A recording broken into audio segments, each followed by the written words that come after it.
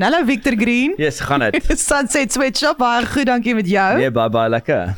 Ek het altyd hierdie idee in my kop dat musikante van ver ry. En hulle doen moeite om hier uit te kom, wat jy wel gedoen het, maar jy weet, dan slaan ek my naam so met 'n plank wat net het te sê vir my, nee, ek het nie pas sommer uit Wes af gereis. 'n goeie 10 kilos. Ja, dalk 8, jy weet. Maar dit is ons is vroeg. Dit is nog steeds vroeg. Maar die man sê hy het kinders, so hy is gewoond of hy het 'n kind gewoond te vroeg op te staan, maar nog steeds baie dankie. Nee, is reg baie dankie dat jy kan wees. Dis die heel eerste keer wat Victor by ons kom kuier. Ek dink Ian was al hier 'n paar keer. Ek was hier so met 'n ander ou gewees 'n tydjie terug. Ek kan nie onthou nie, maar dit was 'n jaar, 2 jaar terug. Okay. Vlugtelik. Ja. Hoe was jou ondervinding van Helderberg FM? Baie lekker. Gemeenskap radiostasie, maar hey man, ons kan doen wat die ander ouens ook kan doen. Yes. Ons die vibes is altyd lekker hierso. Victor, okay, al van die begin af deel van Sunset Sweatshop of het jy later bygekom? Van die begin af. Okay, julle was nie almal van die begin af dieselfde lede nie. Nee, so ons het in Oktober 2016 bymekaar gekom in 'n garage in Klipheuwel om die draai van Bellville af. Ja. En so ons het toe was die line-up nog Nick Forbes, ek, Rousseau Wenzel, Ian Hines en Richard Dix op bass, en dit is maar net die gitaris wat verander het. So Nick was uit, replace met 'n ander ou Duke, en dis Duke uit, en nou het ons hopelik final gitarist in Bruce Sonicus. Okay, maar hoe werk daai vibes? Jy weet, as iemand nou nie sê, hoorie, ek wil die groep verlaat, ek het ander dinge om te doen, maar mens voel die vibes, ek sien nie dit met julle gebeur nie. Nee, kyk, daar was een van die, kyk, dat was meestal personal reasons hoekom die ouens moes gaan. Een ou hou nie van travel nie. So en hy's in 'n band. Jy weet, so dit was maar 'n persoonlike keuse vir hom om nie meer deel te wees van die band nie. En ons het dit baie subtly en baie mooi hanteer en vir hom gesê, cool, jy weet, en die ander persoon ook, jy weet, hy het baie persoonlike staf wat hy mens mee gedeel het, so en toe was dit moeilik vir ons om nou obviously nog iemand te kry, maar ons het iemand gekry. En kyk, daarin sit dit reg, dit sit net lekker. Hoe maak julle die besluit as julle julle audisies vir sê maar basis vir Sunset Sweatshop? Hoe vertel julle so? Ek hoop jy nie luister nie. Ek dink nie enigiemand gaan nou kan deel word nie, tot iemand obviously nou moet gaan nie. Yes. Ons het basically uitgereik, so toe was ons 4 members en ons het een gekort. Ons het nog 'n gitaris gekort en ons het uitgereik na 'n persoon wat ons almal ken toe. So dit is die persoon wat actually vir 'n sou geleer gitaar speel het. Wow. Ja, so en ek het saam met hom vir Rhino Velvet gespeel way back in the day. Yes. So daar was like ties, en ons het dringend 'n session ou nodig gehad. Eintlik eers nie 'n vaste member nie. So die idee was kind of soos wat ek dink Jewels doen met Sheldon Yoko, jy weet, so dis nog steeds wissel af. En maar nou is hy solidly 'n vaste member in die band. Ek dink dit was so 'n jaar, toe sê ek vir Ian, hoorie, nee, ons kan nie, hy is nie nou meer session member nie, hy's nou deel van die cut. Ja, hy is deel van die band. What's the point to keep him a session musician if it works well? Ja. Nou is natuurlik ander dinge wat mense ook wil doen as 'n session, as jy besluit jy's 'n session musikant, dan wil jy weet natuurlik 'n vryheid hê, maar as dit goed werk, hoekom nie? Dan kom ons mos saam. En nou session hy net vir ons. Yes, exactly. Exclusive. Sweatshop session. Ons het vir Victor Green in die ateljee van Sunset Sweatshop, een van die lede, dis so lekker. Sy energie is lekker en ons gesels sommer oor hulle nuwe vrystelling 'n bietjie later, maar ons wil eers uitvind oor drummer wees. Ek meen, mense gesels gewoonlik met die guitarists en met die sangers, maar die drummers is nie so hulle wil nie so baie praat nie. Hulle is nie so, jy weet, joviaal met die gesels nie almal nie. Dit gewoonlik na 10 in die aand dan wil ons baie praat, jy weet. So nee. Definitief. Maar hoe is jy gewoonlik? Jy's nie die stil ou in die band nie. Glad nie. Nee, glad nie. Persoonlikheid is ons so aard. Ja, ek is van 'n ekstrovert, ek dink. Ja, exactly. Ek dink van die ander ouers is stiller as ek, definitief. So. Maar jy's tog die goue draad wat die groep aan die gang hou. Kom ons wees nou eerlik. Die drummer hier is hy dan. Ja, ek wil ook hier die ander ouens vir doen, maar kom ons sê so, jy weet. Nee, ek dink is maar elke ou in die band het sy rol, definitief. Nee, verseker. Maar ons vocalist Ian, dink ek hou ons almal baie mooi by mekaar. Dis gom. Yes, definitief. Maar die draad, ek ben die drummer, dit is 'n moeilike werk. Ja, joh. Dit is om jy weet, as ons soundcheck byvoorbeeld vir 'n show, dan is jy gewoonlik, kom ons sê 2 ure voor die mense daar aankom, okay? So en jou show is eers 11 uur die aand, so om jouself te beperk om nie soveel te drink sodat jy van tyd af speel nie. Dit is baie moeilik, jy weet. Ja, want jy is die drummer, jy moet op beat bly. Dit is as ek uit is die hele ding, val die hele ding uit mekaar uit. Ja. Wat 'n jissie. En dit het al gebeur in my lewe, maar nog nie met Sunset nie gelukkig. So ek wou net vra, het dit al gebeur en hoe kom jy of moet jy maar stop en oorbegin? Is daar nie geen manier nie? Ja, daar is nou stop, jy weet. So ons is obviously professional, so as ons 'n fout maak, dan gaan jy maar aan, jy weet. En dit kan ons daarin baie goed doen as musikante, jy weet, maar ek bedoel, dit het daarom nie so erg jy weet uitgefreek dat dit mense dit nie kan regtrek. Ek sit net en dink, jy weet, ek speel geen instrument nie, ek kan 3 chords op die gitaar speel, hardly. Maar as mens, jy weet, regtig nou weet, okay, dinge is uit tyd, maar julle ken mekaar so goed. Ek meen, mense maak op 'n manier 'n plan dat die crowd nie agterkom nie. Ons sal nie weet, ons sal nie weet. Ons het Bokkies Awards gespeel en ek speel met 'n klik, soos 'n klik track en ons speel met production, submixes en goed wat hardloop soos dat soos 'n production klink. En ek kan onthou, ek sit nog, dit was my hoogste throne ooit, die ek het my leer opklim om by die rampie uit te kom. 6000 mense, dis ons grootste show daai tyd ook 2017 of 2018 gewees. En hulle cue vir ons en dan kom nie 'n klik deur die storie track het net begin, die hele band was uit met die en dis nou like ons grootste experience. Maar die mense het er nie agtergekom nie, ons het op die chorus kon ons dit reg trek, jy weet, wat toe kom die chorus soos die submix is deur, maar ons niemand weet waar ons was tot en met die chorus geslat het. Maar so jy die sins wat daarvan af in die agtergrond, maar dan iets is uit, maar jy weet nie wat dit is nie.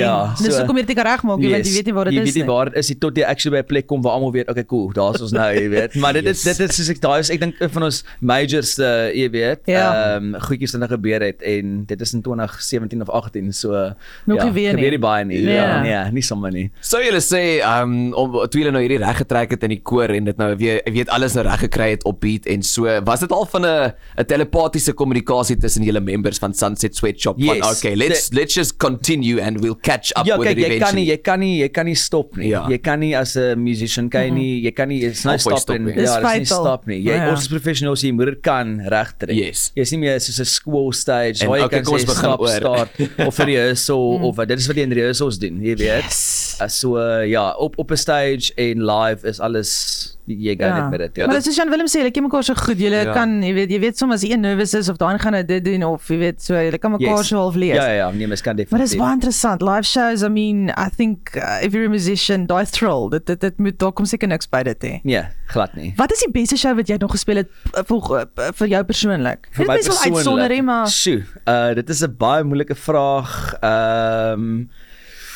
Jy vra my regtig nou vas. Ek gaan actually eerlikwaar sê, een van die lekkerste shows wat ek wel gespeel het nou baie onlangs was in die bos. Yes, dat is altyd lekker daar. Die production, die soos hoe hulle alles hanteer het, die change-over van die artist, dit was alles professional, so hoe hulle alles hanteer het, en daar was 7000 mense, so ek bedoel, dit is ook lekker. En jy kan jou job goed doen. Of 6000, 7000, ek skat nou vir daai dag, En die bos is altyd 'n vibe, nee. Altyd. En ons het dit geopen, so dit was ons eerste keer by in die bos, 6:00 die middag, maar 6000 mense, 7000 mense nog steeds, van voor tot agter gepak. En daai gees is groot. Nee, dit is lekker, baie groot. En jy bly in die hotel oor kan die pad, so jy kan net stap by steek. Ja, die beste. En daai show is dit kuiertyd. Ja. Of course. Victor, jy het 'n unieke klank. Kyk, dis 'n vraag wat al 1000 keer vir julle gevra het. Dis al 'n bietjie hollerig, ek weet, maar ek weet nie, as 'n musikant, vertel vir my, want ek is nie musikant nie, maar hoe het julle daarby uitgekom? Want niemand klink soos julle nie. So, ek dink Ian het 'n unieke stem eerstens, en hy skryf vir die happy-go-lucky songs, maar ek dink, ons het eintlik begin as 'n reggae rock band, so rock and roll gespeel, Aandklas, Stellenbosch, sulke tipe plekke, en ook met influences van meer reggae en poppy, en toe ons Move It skryf, het ons meer na die, want Move It was ons eerste single gewees, het ons meer African influences soos Johnny Clegg en daai tipe vibe ingetrek, en van toe af, ons is ons met die Koleskies gewees vir 'n brief oomblik, en en hulle influence op ons was om meer pop te skryf, soos een sê, kom ons skryf 'n pop album, maar dit is nie eintlik pop nie, dit is heeltemal unboxed, dit is, ons almal in die band het verskillende influences, so al daai goedjies kom by mekaar, ek dink op die einde van die dag, so en mens weet nie, naderhand nie meer eintlik wat die genre is nie, maar dit werk. Dit is dit is nie eintlik, dit is moeilik om te sê, want ons is nie 'n popband, nee, so dis net, dis popular music seker, maar nou maar dis nie soos 'n solid Nee, dis nie 'n Westlife ballad wat julle hier gaan uitdruk die altyd jy weet. nee. Daar's net een van hulle daar ergens. Ja. Open up. Ja, okay. I want love is unbreakable. Wat is daai en ek weet nie wat dit is nie. Dis Victor Green, hy's van Sunset Sweatshop. Hy's een van die lede. Gesels so lekker met hom. Hy woon nie in Somerset West, né? Yes. Okay, so Gaan nie sê waar nie. Nee, ons sê nie waar.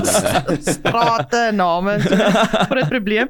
Maar het jy nou jy het nie 'n day job nou meer nie. Nee, ek ran die band ran die band se day-to-days en dan in skoolvakansies het ek 'n day job, my kind. Maar andersins ja, nee, ek trade so 'n bietjie ook en ja, ek hanteer maar myself. Ja. Want ek weet op 'n stadium, ek weet nie of Ian nou ook nog nie meer 'n day job het nie. Ja, hy het sy eie construction company. Yes. So almal in die band het maar hulle eie goedjies wat hulle doen. Ja. Richard werk vir hom by sy construction company. So Ian is so 2 keer sy baas.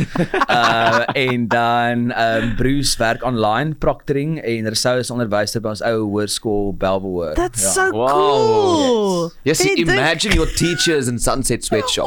Ja, hy sê dis 'n moeilike ding, ja. Ek kan imagine. Ja, soos Instagram en mense wat hom volg en dan sê hy weet jy niks meer public nie. Ja. Dis 'n moeilike ding. En hoe behou jy dissipline want daai kinders gaan sê, "Hey, sing vir 'n song." Ja, jy stel 'n nuwe song vry en die kinders sing dit in die klas vir jou of speel dit die hele tyd. Ja, nee. Ek gaan in die prosesse wat hy gesê het, maar ja, hy sê dit is baie moeilik om dit te manage.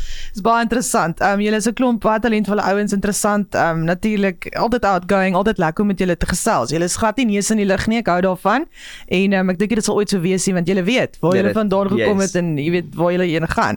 And to get big and better, that's your goal. Yes, sien ek ook in julle press release, of course, en ek dink julle kom vinnig daarby uit. Ek meen Sunset Sweatshop, die paar jaar wat julle gegroei het of die laaste paar jaar, ek meen ek kan dit amper nie eers glo nie. Iemand het vir my, wanneer het julle 2016 begin? Ja. Iemand het vir my daai dit gesê, jy weet, Sunset Sweatshop en dan dink jy weet ek het hierdie idee in my kop gehad van 4 ouens met bold shorts en wat op die strand hierso 'n paar songs speel en dit is glad nie die geval nie. Dit wys jy nie. Ons is bold shorts aan, nee weet. Ja. Dis fine. Maar kyk waar julle nou. Okay, by the way, dis julle nuutste vrystelling. Vertel ons van dit. So ja, Ian het daai song geskryf en ek dink ek wou amper lieg ek nou vir jou. Ollie Vance het dit produce. Yes. Was bietjie gemix deur Dan Taylor ook. So dit was so heen en weer gebalans tussen producers en stuff tot Ian gelukkig was.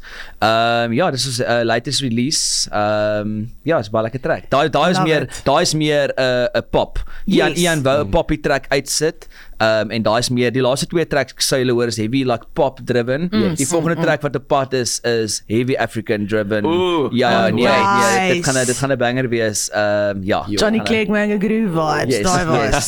Yes. Waar sien ons julle volgende? Waar sien ons volgende Mojo Market volgende Vrydag is 'n free show, maar daar's klaar 700 tickets uit op dit. So dit gaan uitverkoop. So tickets kan geclaim word op Quicker 2 per account.